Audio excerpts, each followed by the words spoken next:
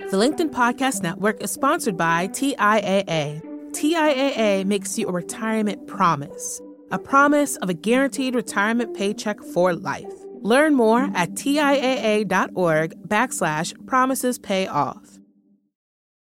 LinkedIn News.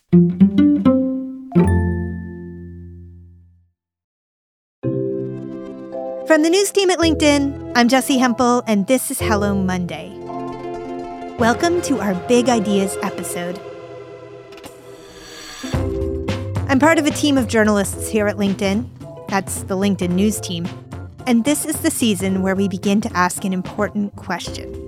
What's going to happen next year?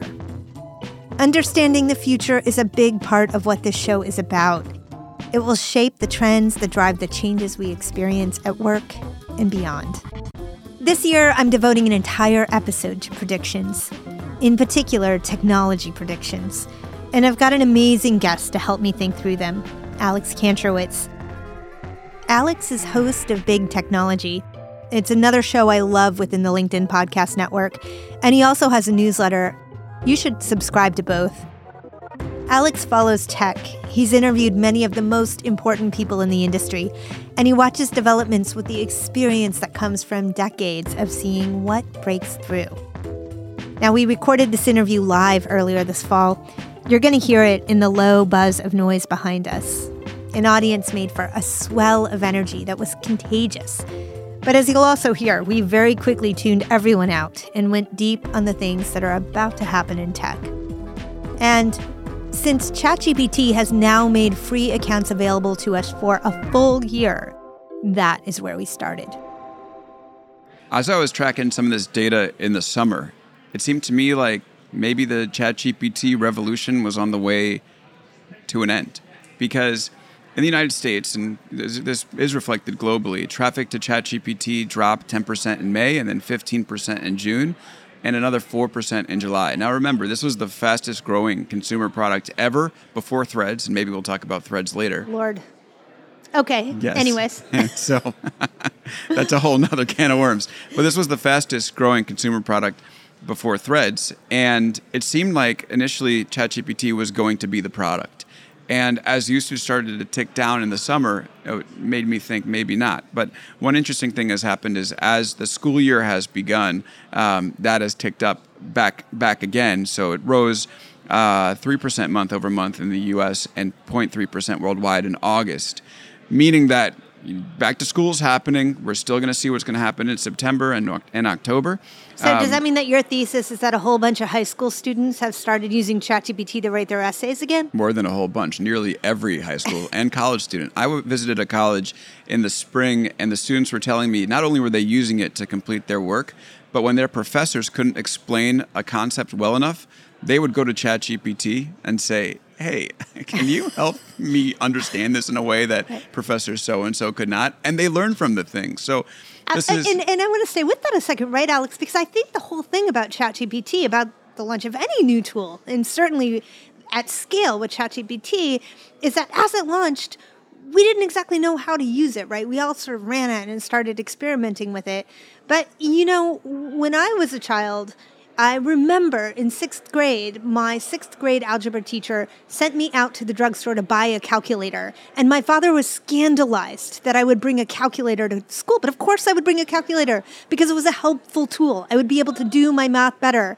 And it sounds to me like what you're talking about when you're talking about the professors and the students is like a world in which ChatGPT is the same version of a helpful tool. Absolutely. And ChatGPT happened to be perfect for some situations. School is one example because it's so generalized and you learn so much in school. But what we're starting to see now is that the technology is being adapted and applied into different professions in different iterations. So I think now we're starting to see this moment where it went from a demo that OpenAI, which is the creator of ChatGPT, put out, into a broader phenomenon. It had to get applied differently into different chatbots. And the legal field is one example where it's been very, very interesting. And I think an example of what we're going to see, where there have been these chatbots that can do discovery for you and can look through legal texts and do all the work that you would assign to paralegals and junior associates back in the day. Right. And now you can just use it. You can do it with these new products that are coming out that are not ChatGPT, but built on similar technology. And one of the interesting things that's happening here is that these firms are actually hiring more people because they have more capacity now. They can bill more. Right. And yeah, the special... When you say these firms, do you mean... Law firms. You mean the law firms. So in some ways, the general conclusion would be like, oh, well, the AI will take away the jobs. But what I'm hearing you say is actually, at least in this moment, the AI is allowing for more jobs because Correct. There's more work to be done because the AI makes things efficient and faster? Yeah, and I also spoke with the Mayo Clinic about how AI has changed radiology there because they have about 7 AI tools inside the clinic, and they use it for... Actually, the person who's running AI there, not surprisingly, is a radiologist, and they're still hiring. So it's one of these things where it's sort of cliche to say it, but it makes people more effective. It frees them up to do things that are more productive with their time. And I think so. We started talking about what's this going to look like in 2024. To me, it's the specialization, the more enterprise uses. So it's going to happen. Yep. If you're working in a legal field, you're probably going to see this. If you're in a research field, you're going to see a different iteration. And medical field, you'll see a different iteration, and so on and so forth. And it's actually a beautiful moment for the field because ChatGPT has to die for AI to live, and that's what's starting to happen. So you're predicting that actually ChatGPT, I mean, it's ticking up a little bit, but like ChatGPT is the MySpace to the future Facebook, essentially. Oh, yeah. It needed to exist in order to make the case for something that will exist after it. Yeah, and there's a crazy theory I've been playing around with in my head about how OpenAI may become irrelevant at some point in the future. Maybe not fully irrelevant, but it is interesting how quickly the technology that they've built has been commodified. So they built ChatGPT and released it, and the next thing you know, how many companies have? I mean, Bing, of course, but that's a partnership with OpenAI. Google has released their own with Bard. There are startups like Anthropic who have their own chatbots. Theirs is called Claude, and they recently announced a partnership with Amazon that's going to be worth up to $4 billion. You're bridging us into sort of our next big idea, which is that the big tech companies, well, they're angling towards an arms race here, and I'm wondering how it stacks up. And I want to remind our listeners that I am asking this from a desk that was supplied by my employer, LinkedIn, that is owned by Microsoft. So I am somewhere in this story at the same time as we chat about it. But Alex, help me understand, what's the landscape? What's the stack up? So you have OpenAI and Microsoft, obviously the first big partnership and the first one out the gate with this technology, while companies like Google were afraid to launch their version because remember, before ChatGPT came out, Google had an engineer who said that AI that they had in their office was a person and sentient. Yes. So they clearly had the goods. Yes. So you have that partnership. That seems like they'll be developing, so licensing the technology out through Azure and cloud, developing the consumer product with OpenAI. So you have ChatGPT, you have DALL-E. They're going to do more multimodal stuff, which is a fancy tech way of saying it's not just text, but you can drop an image in and ask it to modify it or explain to you what's happening, or you can write a concept and it can create an image and you can speak to it and then maybe it will speak back, or actually it already is starting to speak back. So that's sort of like the frontier, so to speak. Right. Then you have Facebook, and I think we're going to get to this a little bit, but I might just spoil it right now. I think Mark Zuckerberg is trying to destroy Sam Altman, who runs OpenAI. Let's just back up with these two characters here. Yes. Okay. So it's funny, I actually met them each at about the same time when both of them were in their early 20s. And one would never guess that these two people would go on to be such formidable characters. So you get Mark Zuckerberg, started Facebook in, 2004, I believe, built Facebook into something that became Meta because, do you remember exactly his line around why it became Meta? Facebook is a blue app, but Meta is the future. Right. Right? And then you've got Sam Altman. And Sam Altman, of course, is at the helm of ChatGPT. Exactly. And OpenAI. OpenAI. Right. So you remember that after Mark Zuckerberg created the Blue app, he made a few very important acquisitions in one product development. He bought WhatsApp. He bought Instagram, which is content, but it really is a messaging app at the end of the day. Yes, and he true. built Facebook Messenger. And so how do you think Mark Zuckerberg felt when he saw the hottest new consumer product ever as a messaging app? Not very happy. No, not so much. So people have said, is OpenAI a threat to Google? Is it a threat to Amazon? Maybe.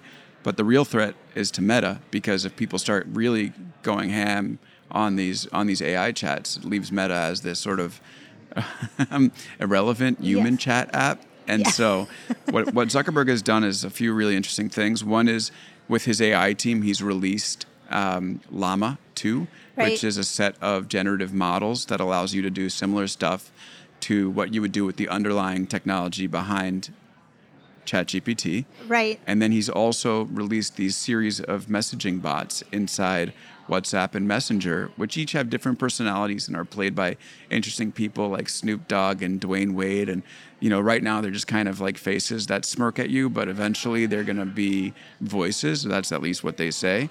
And so you have Facebook going to war with OpenAI and Sam Altman, and I think it's been an underappreciated part of this entire story. It feels to me that over the course of Mark Zuckerberg's career, he hasn't been consistently good at creating new things inside Facebook that take off.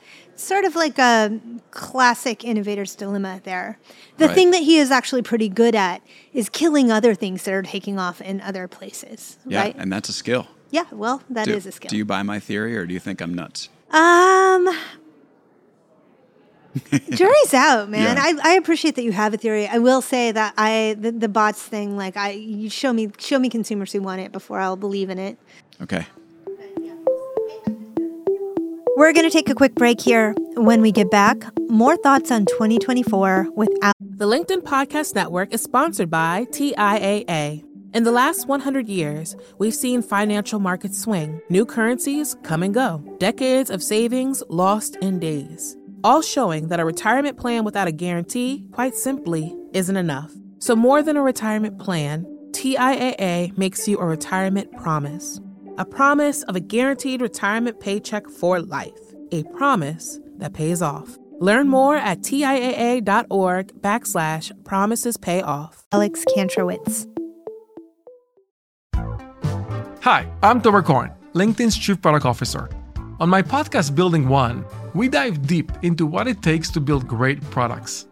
Recently, we had Zach Perret, the CEO of Plaid, and he shared about his struggles building a financial app for consumers and how he was able to turn it all around with a critical pivot. Take a listen. I personally couldn't resonate as much with the consumer set that we were trying to reach. I just didn't have that level of empathy. When we made the shift to building a B2B product, though, I was building the product that I wanted. My co-founder and I were creating the product that we wanted ourselves, and we had so much empathy for what that product was. Such a great insight. In that sense, we got lucky because we were creating a thing for ourselves. And then the people that we were talking to also had the same problems we did. They were fintech developers. We'd been a fintech developer. We've been trying to build a fintech product for a year. And so we had such deep empathy. We had such a clear ability to... If you want to hear more of Zach Perret's story and the lessons that follow, listen and subscribe to my podcast, Building One. We're back with Alex Kantrowitz. Last year, Elon Musk bought Twitter. This led to the rise and fall, and maybe rise again, maybe fall again, of an app now called X. The question I really wanted answered was, who's on X these days anyways? So I still use it, but I've noticed that the community feels a lot thinner now than it did previously. I think that's due to, people talk about Elon driving people away. I think it's really due to some of the product changes that they've made. And the core of these products are the feed, right? That stream of new information and funny jokes that are just presented to you and rolling through with an algorithm. And the feed has changed without a doubt. It used to be a lot more, let's say, timely, a lot more, interested in showing you the news. And now it shows you ChatGPT influencers and memes. And I pulled it up today. I haven't opened it in a while, but Alex, I knew we were going to talk. So I still have the app on my phone. I pulled it up. And the first third of the screen was this huge ad at the top of my feed telling me that did I know I could now buy ads on the platform before we even got to the content. Yeah, that's another problem is their ads don't work very well. Yeah. And they did lay off most of their sales team. Or not most, but a very good chunk of it. And so they've really struggled on the revenue side there. Although Yaccarino did say they're going to be profitable next year. But I'll wait until that happens, until I believe it. So here's the thing that is, to me, most interesting about what's going on with X. It's about what it means for everyone else.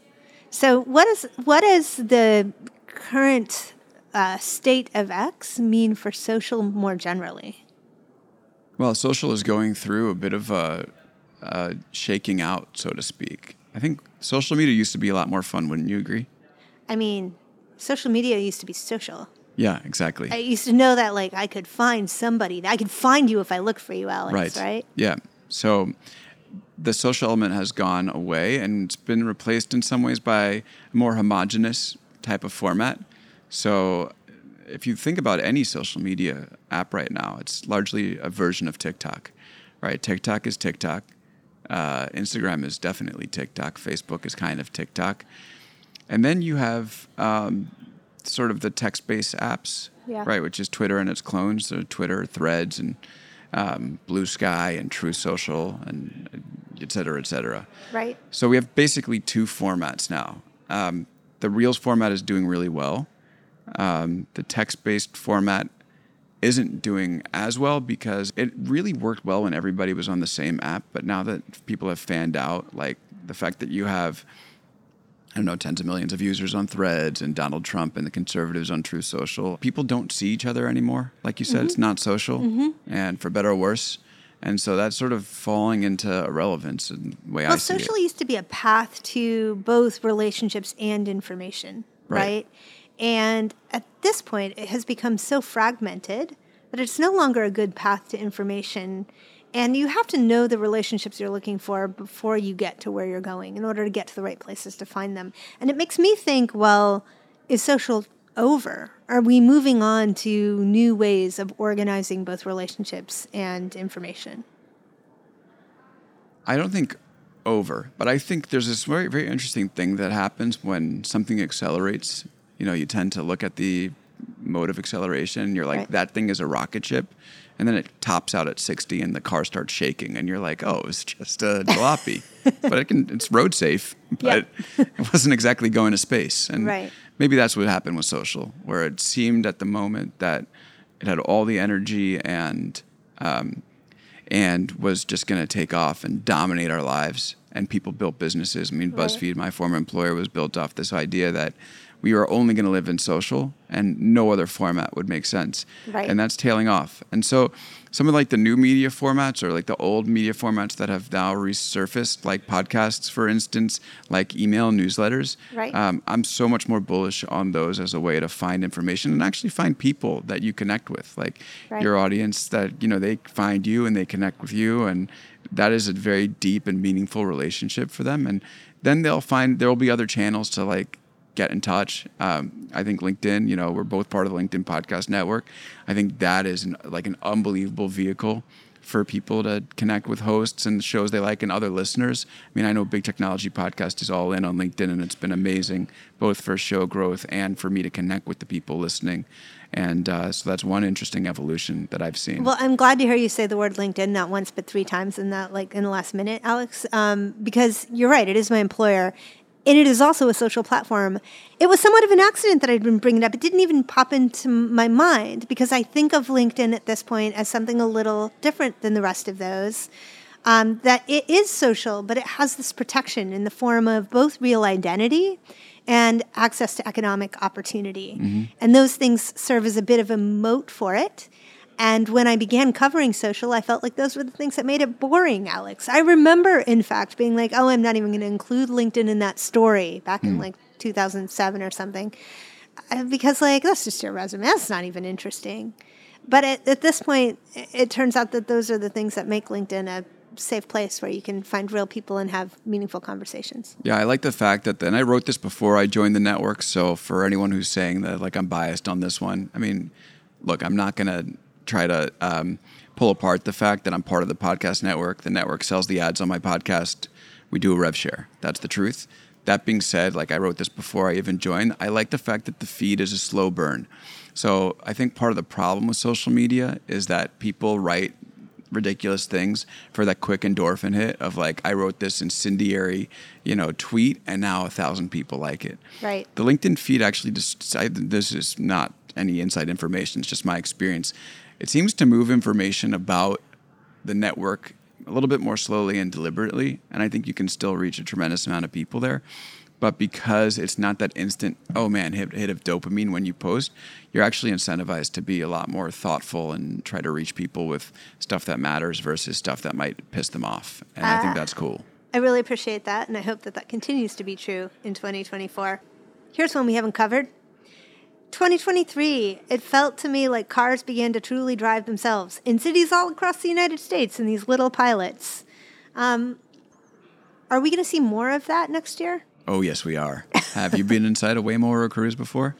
I have not, but back in the old days, in Right. 2018, I went off to Pittsburgh to drive an Uber. I actually got to sit in the driver's seat and drive all around Pittsburgh in one. Oh, cool. Yeah. That's awesome. So actually, Pittsburgh is like a crucial city for this development because it's where a lot of the self-driving work has been done through Carnegie Mellon. So Right. you were there. And it's interesting because there was this moment where Uber was investing a lot in it and everybody was investing a lot in it, where people are like, self-driving cars, we're already getting them to work in parking lots in the Uber complex, and like, they're coming next year, stand by. Right. And then it was just like, okay. And we waited, close to 10 years for this stuff to actually hit city streets. A lot of it started in Arizona. But I think people's eyes really opened when these self-driving cars started driving around San Francisco. Now, some of that might have been some bias because like a lot of the tech press is in San Francisco. Right. The other thing is it's really freaking difficult to drive around San Francisco. And the hills alone. They're a disaster. Yeah. Yeah, and the pedestrians. The fact that these cars worked in San Francisco showed, and both Cruise and Waymo, Cruise is largely owned by GM, or GM has a huge stake in it, Waymo is Google's. The fact that these cars were able to generalize their skills, their way that they view the roads and identify lights and understand pedestrian behavior, that they were able to go from a place like Arizona to San Francisco was, to me, the most underappreciated inflection point in 2023. I mean, civilization rocking stuff. And you only really have to get it right once before if you're able to generalize, because all that work to get into Arizona, that's all the work. And then that's the cool thing about technology is it scales. So Right. It can move into San Francisco. And then if it gets San Francisco right, it can much more easily move into many different cities. And I was speaking with Kyle Vogt, who's the CEO of Cruise, and he gave us a stat, something like they 10x the amount of rides they gave this year as opposed to last year, and will 10x again next year and 10x again the year after that.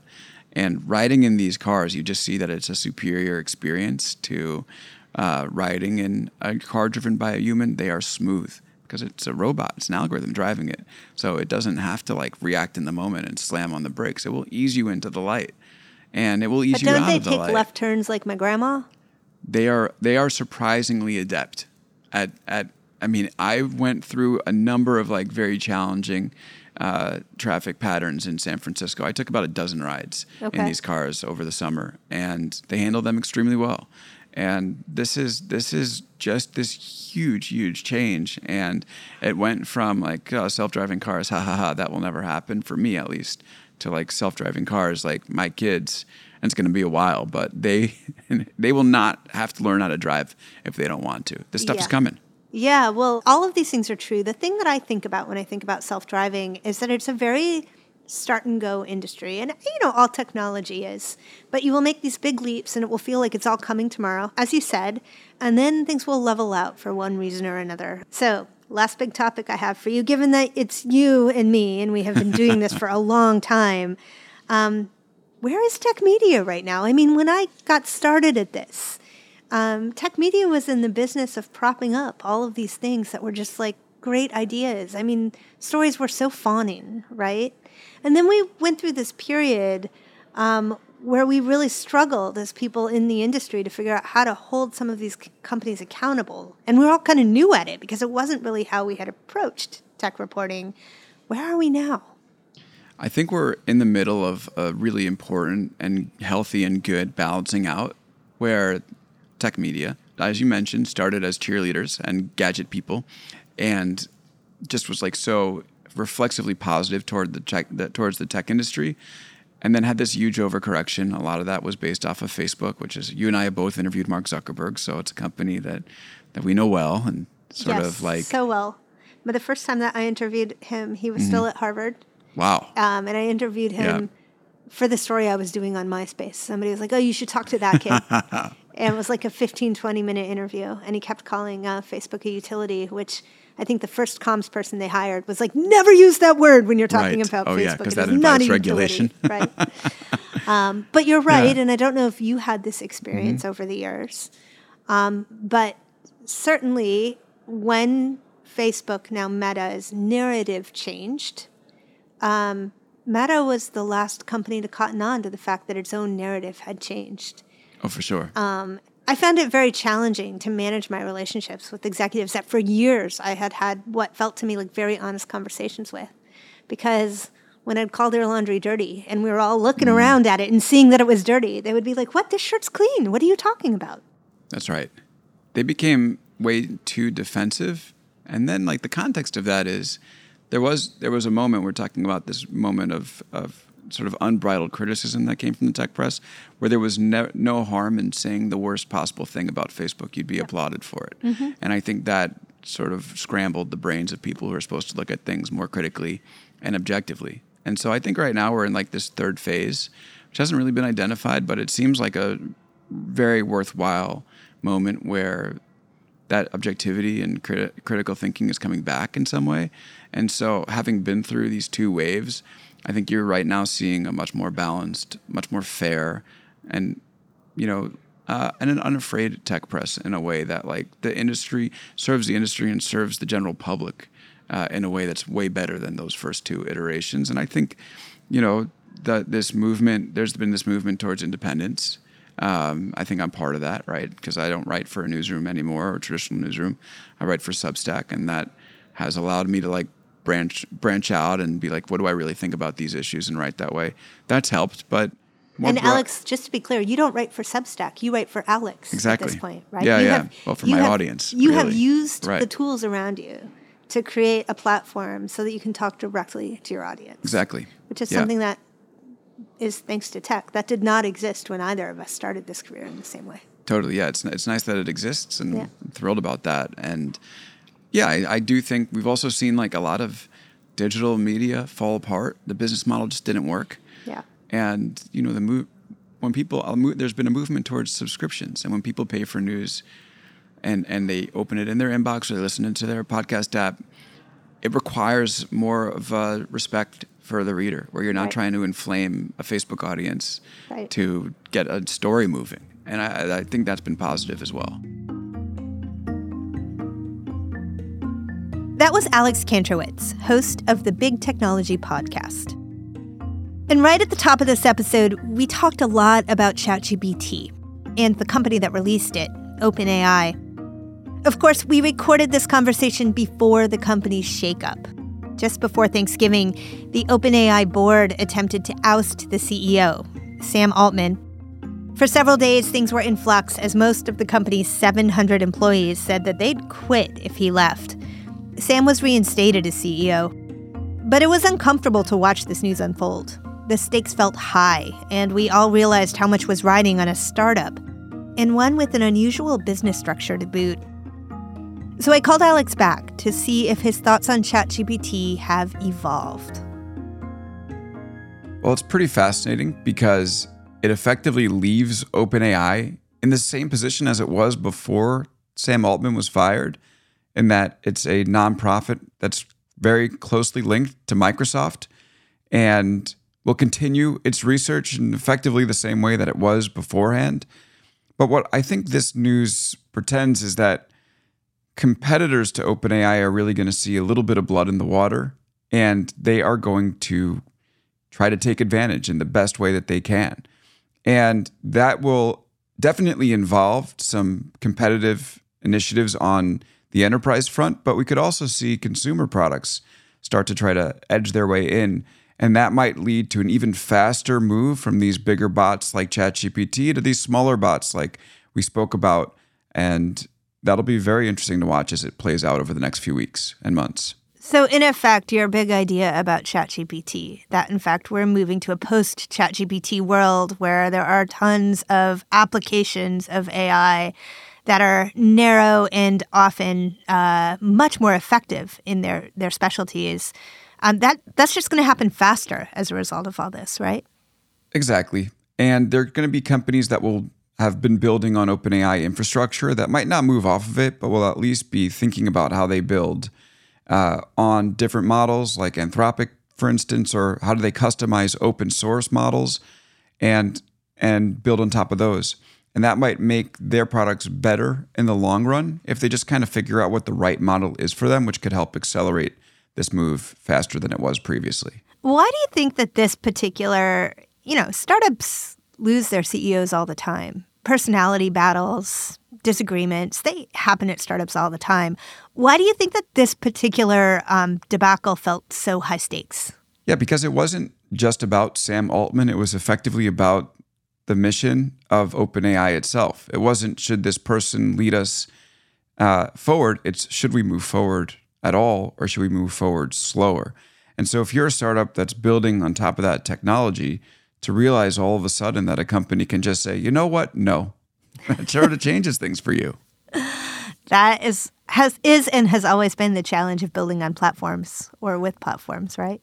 Yeah, definitely. I mean, Jesse, like we met covering like the Facebook beat, and how many companies have built on top of Facebook and said, you know what, that was a bad idea in retrospect. And I'm not saying that OpenAI has the same composure or characteristics of it, but there is platform risk when you start to bet your entire existence on one company. Well, it will certainly give us so much to talk about in the new year. And while our show isn't so fully about tech that this comes up every episode, your show is. And so for our listeners who are just particularly motivated to understand these sorts of things, I hope you will tune in to Alex's show, the Big Technology Podcast, and your newsletter, Alex, which they can find on LinkedIn. That's right. For our listeners, I hope that they tune into yours. I've been seeing some guests pop up recently where I'm like, man, I was a little bit too late to book them. So I think for our listeners, if you end up listening to Hello Monday on Mondays and Big Technology on Wednesday and Fridays, you're going to have a pretty good comprehensive media diet. And I think you'll enjoy your professional life a little bit more. This week, we publish our list of big ideas for 2024. Now, the editor for this project, well, it's someone you all already know. It's our good friend, Scott Ulster. He brings us our regular book recommendations. But this week, I've invited Scott to come give us a preview of the list. Hey, Scott. Hey, Jesse. It's nice to see you. I know you have been so busy actually getting this list ready for all of us, right? Oh, yeah. This is a multi-month affair, and it involves editors on our team from all over the globe. It's one of my favorite moments of the year, and I'm really excited it's out. So where do these big ideas come from anyways? I mean, who's thinking them up? Yeah, so every year, all of our editors across the globe put our heads together, and we also reach out to many of the top voices and experts and leaders who we speak to on a regular basis throughout the year. We reach out to them, we ask them, what do you think is going to be critical in the year to come? What should we be paying attention to? And what are we going to be surprised about? Now, we have just done a whole episode of tech-related big ideas, but what I love about this list is it's eclectic. It's really anything that touches business in any way at all. And I wonder, Scott, I feel like, just give us a preview. Like, give us a good one. Sure. One of my favorite ideas from this year is all about balcony power plants. So, go ahead. Excuse me?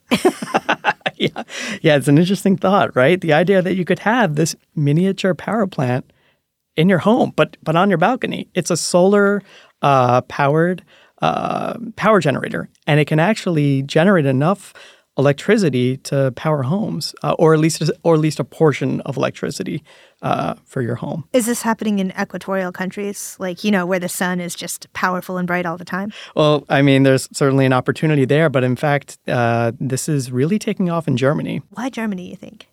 That's a good question. I mean, in Europe overall, there's a lot more enthusiasm and interest in sustainability. Right. And I would say Germany is absolutely no exception to that. The U.S. is going to take a little bit more time, as you might expect. Well, listen, I know that there are a lot of big ideas that are very much present in the United States as well, because I took a read over this list myself. And this list, by the way, is not the end-all, be-all of big ideas. There's an opportunity for listeners, right, Scott? 100%. One of my favorite aspects of this package is that we want to hear from our members. We want to know what's top of mind for them in the coming year. What do they think is going to be front and center in their working lives and beyond? So please, post in any way that you see fit. Share those thoughts with us. We want to hear from you. Thank you so much, Scott. And listen, a question for you. Now that you have finally finished editing the big ideas for the year, you think you could start reading some books again? I would love to. Great. We'll have you back on for a book segment soon. Thanks, Scott. Thanks so much. Let's talk more about these big ideas this week at Office Hours. Anything we missed? I'll go live on the LinkedIn news page this Wednesday at 3 p.m. Eastern, along with our producer, Sarah Storm. If you're not sure where to find the link, drop us a line at hellomonday@linkedin.com, and we'll send it your way. Hello Monday is a production of LinkedIn News. Sarah Storm produces our show with help from Lolia Briggs. It's engineered and mixed by Asaf Gedron. Our theme music was composed just for us by the mysterious Breakmaster Cylinder. Michaela Greer keeps us on the cutting edge of big ideas. Enrique Montalvo is our executive producer. Dave Pond is head of news production. Courtney Coop is head of original programming. Dan Roth is the editor-in-chief of LinkedIn. And I'm Jessie Hempel. We'll be back next Monday. Thanks for listening, all.